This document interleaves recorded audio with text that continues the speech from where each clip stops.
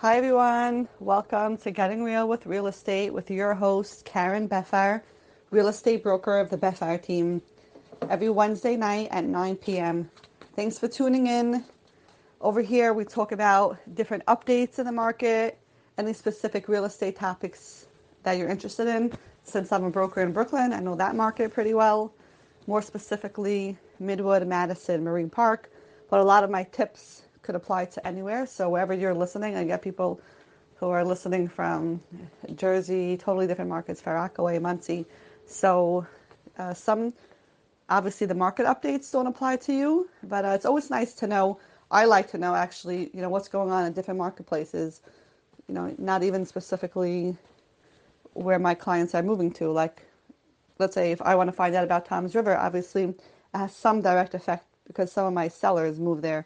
But I like to learn about the Baltimore marketplace, Florida, anywhere. It's just nice to see the trends and makes you more knowledgeable. So follow us here for all your real estate questions, concerns. You could email us and check out our website, thebefarteam.com. You can reach us out from there. And if you have any questions, so a lot of buyers have been asking us to put together some sort of guide or tips. So this was supposed to really come out in the summer, but we changed it so many times. We added things, and finally our home buying guide is actually finished. So if you would like a copy, go into our website, email us. You could call us at 347-988-2526.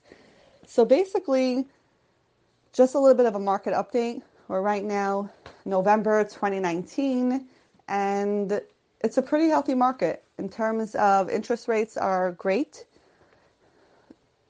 Amazing, actually, compared to a year ago, definitely much lower. And historically, definitely all-time low. A lot of buyers are coming back. Their confidence in the market is great. Like, buyers aren't telling me, I'm not sure. Like, this time a year ago, like November 2018, December 2018, the market was like eerily quiet. We would get like few showings a week as opposed to 30 to 40 showings a week. It was very quiet throughout. Like, it was, it was like a topic of conversation amongst the other agents. So there are definitely more buyers now on the market. The Jewish holidays are over. People took a few days to unwind, get back into routine.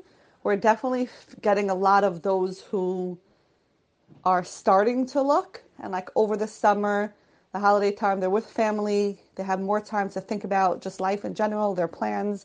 So we're definitely getting a lot of the first time home buyers. And the second group, the upgraders, that they own a home and they're looking to upgrade.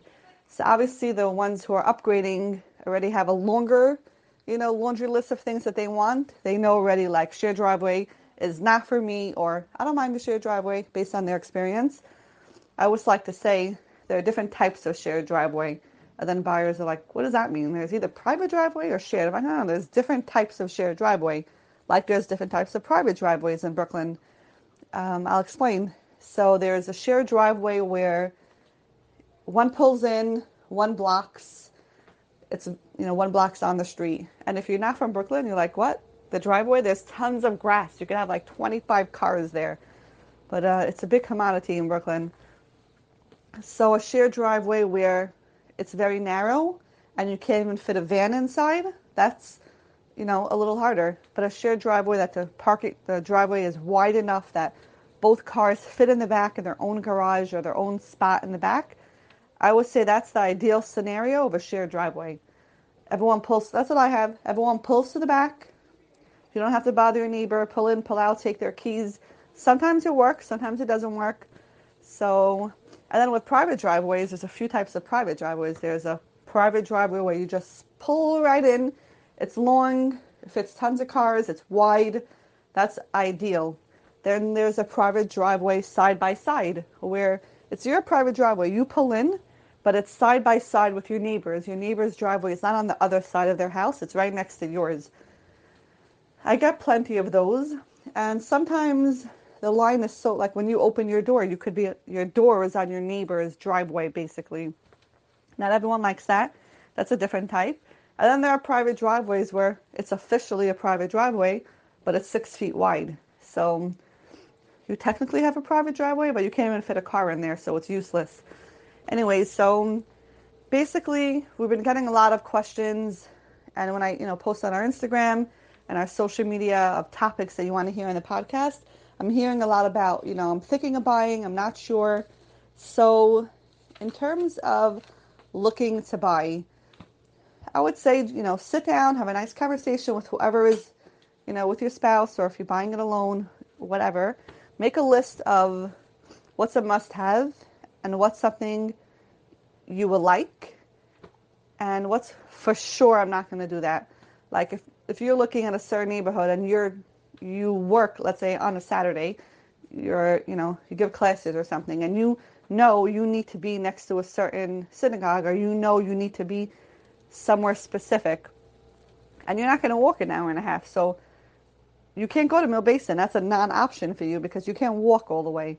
So there are some non-options, but sometimes when people call me up and say, I'm not doing fully attached, I'm not living on a block of a building, I'm not, backing Ocean Avenue, I'm not. And then I'm like, so what? Yes. Like, like they're just thinking of what they don't want, but like try to think what you do want also.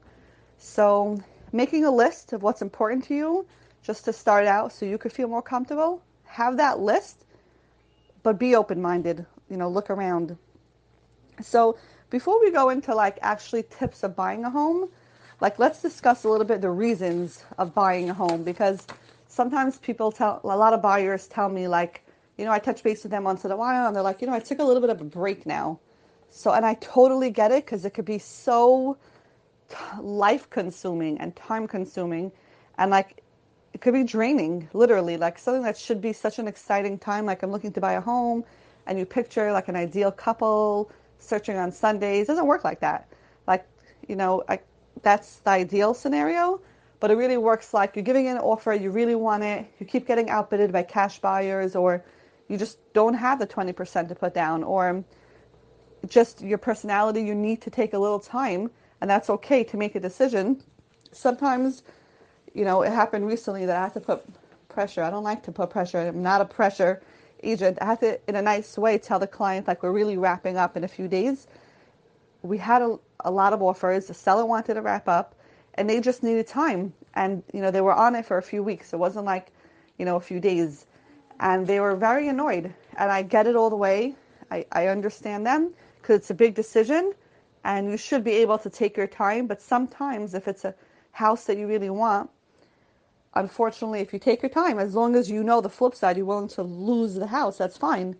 So the pressure doesn't always come from the agent. It just comes from a situational pressure, I guess I would call that. So when you think about like your why, your reasons to buy a home, and just put that on a paper, hang it up when the going gets tough and you lose the bid on a house, and it just like you need to get a babysitter to go, shopping for home instead of going out. There's, so many scenarios that could happen. So think of your why you're buying a home. So there's different reasons. First of all, just you spend money to make money. So you're hoping that eventually it's sort of an investment for you, like a forced savings. Recently, I sold a home to someone a few years ago, maybe 4 years ago, and recently they were thinking of upgrading. Average time in America is 5 to 7 years, by the way, for the length of time you stay in a home. Anyways, so they're 4 years ago, I sold them the home.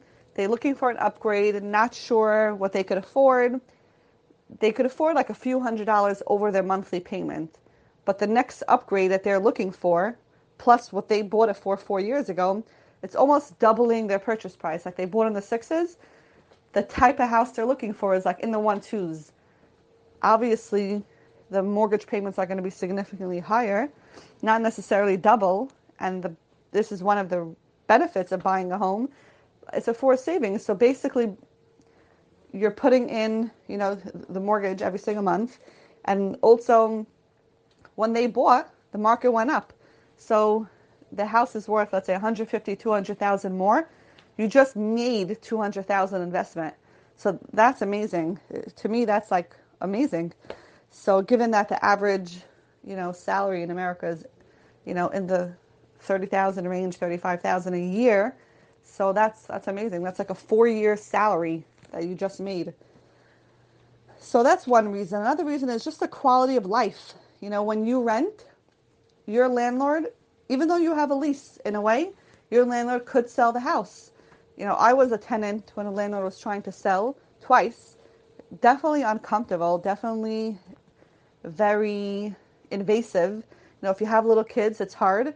And if you have little kids that get therapy and, people are in and out of your house, and then you have like cleaning up for an open house and just your regular life and working and accommodating, it's hard, especially when you're not the owner. When you're the owner, it's one thing, you want to sell your house, so you have that motivation.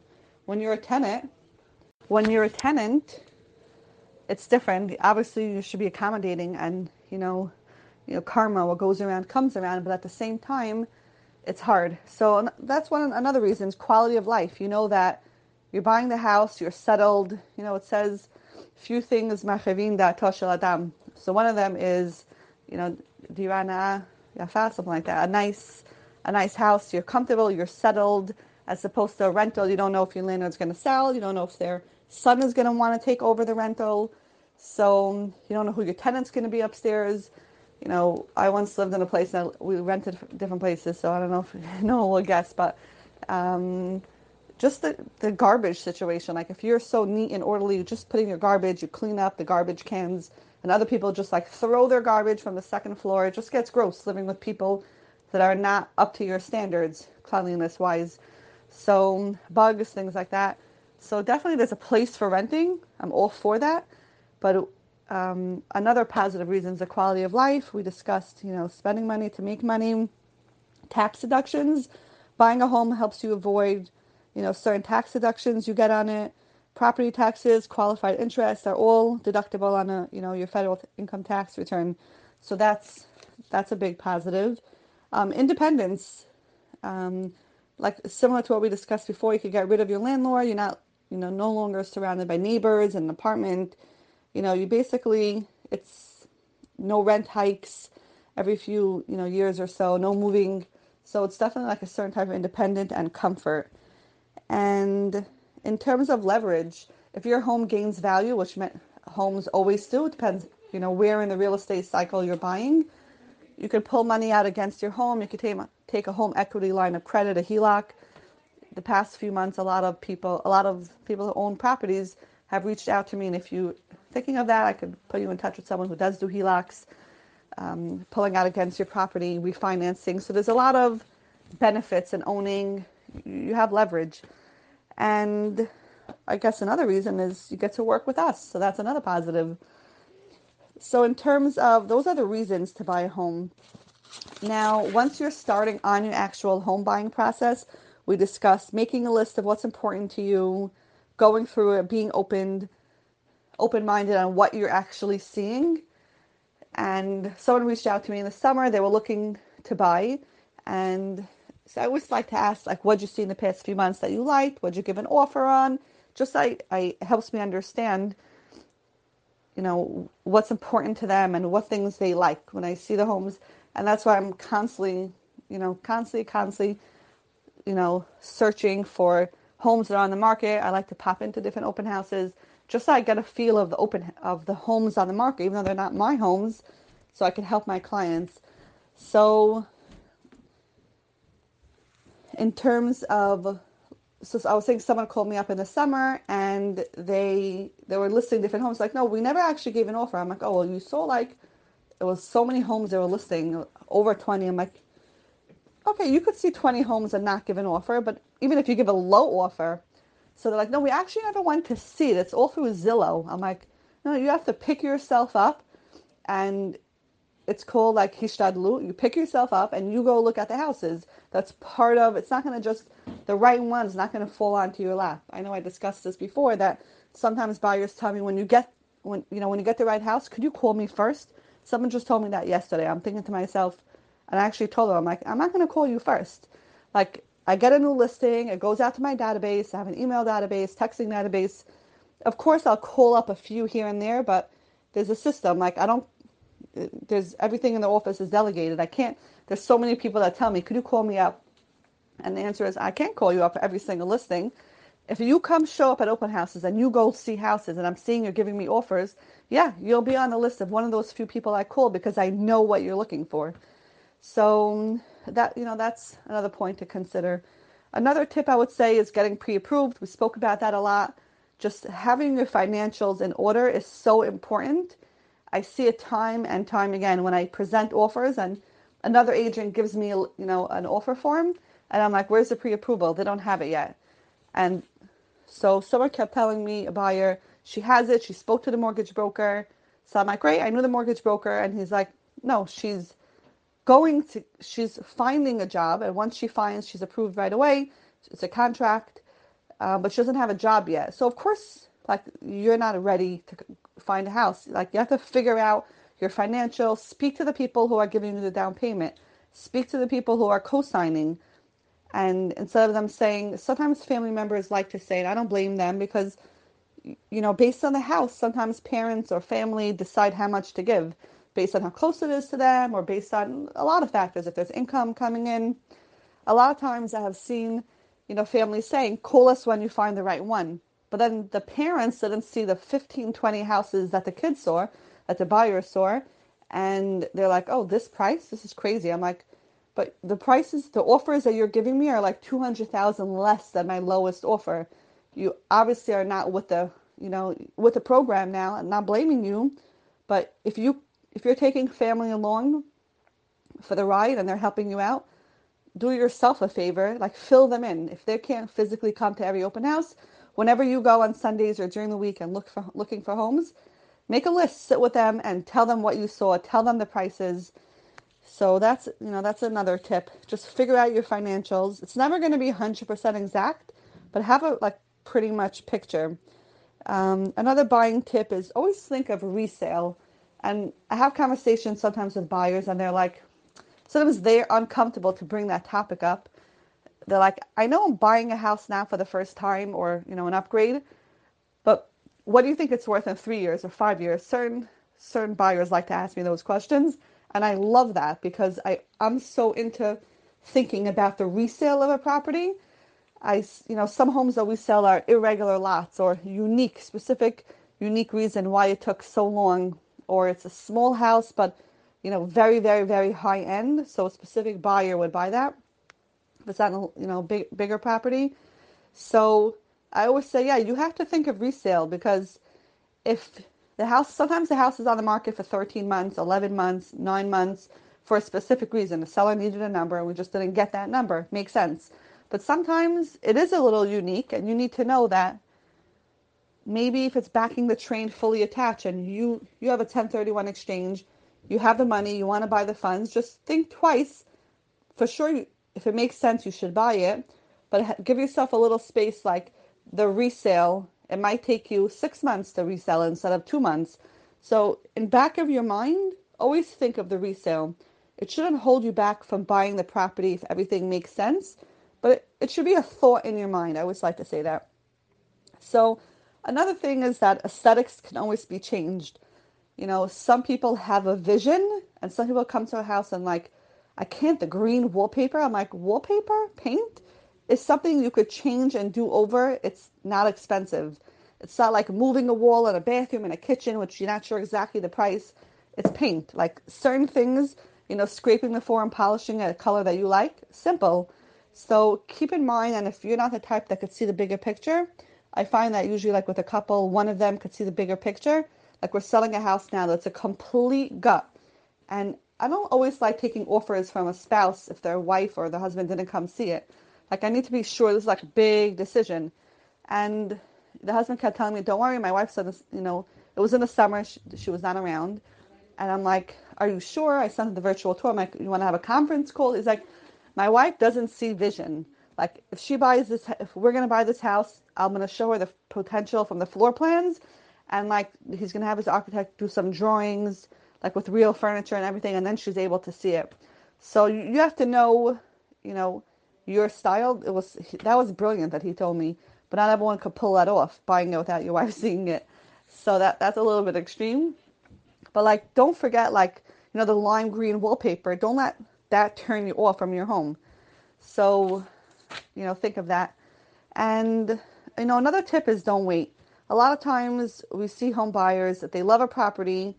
It makes sense. They're thinking about it. They brought their family in.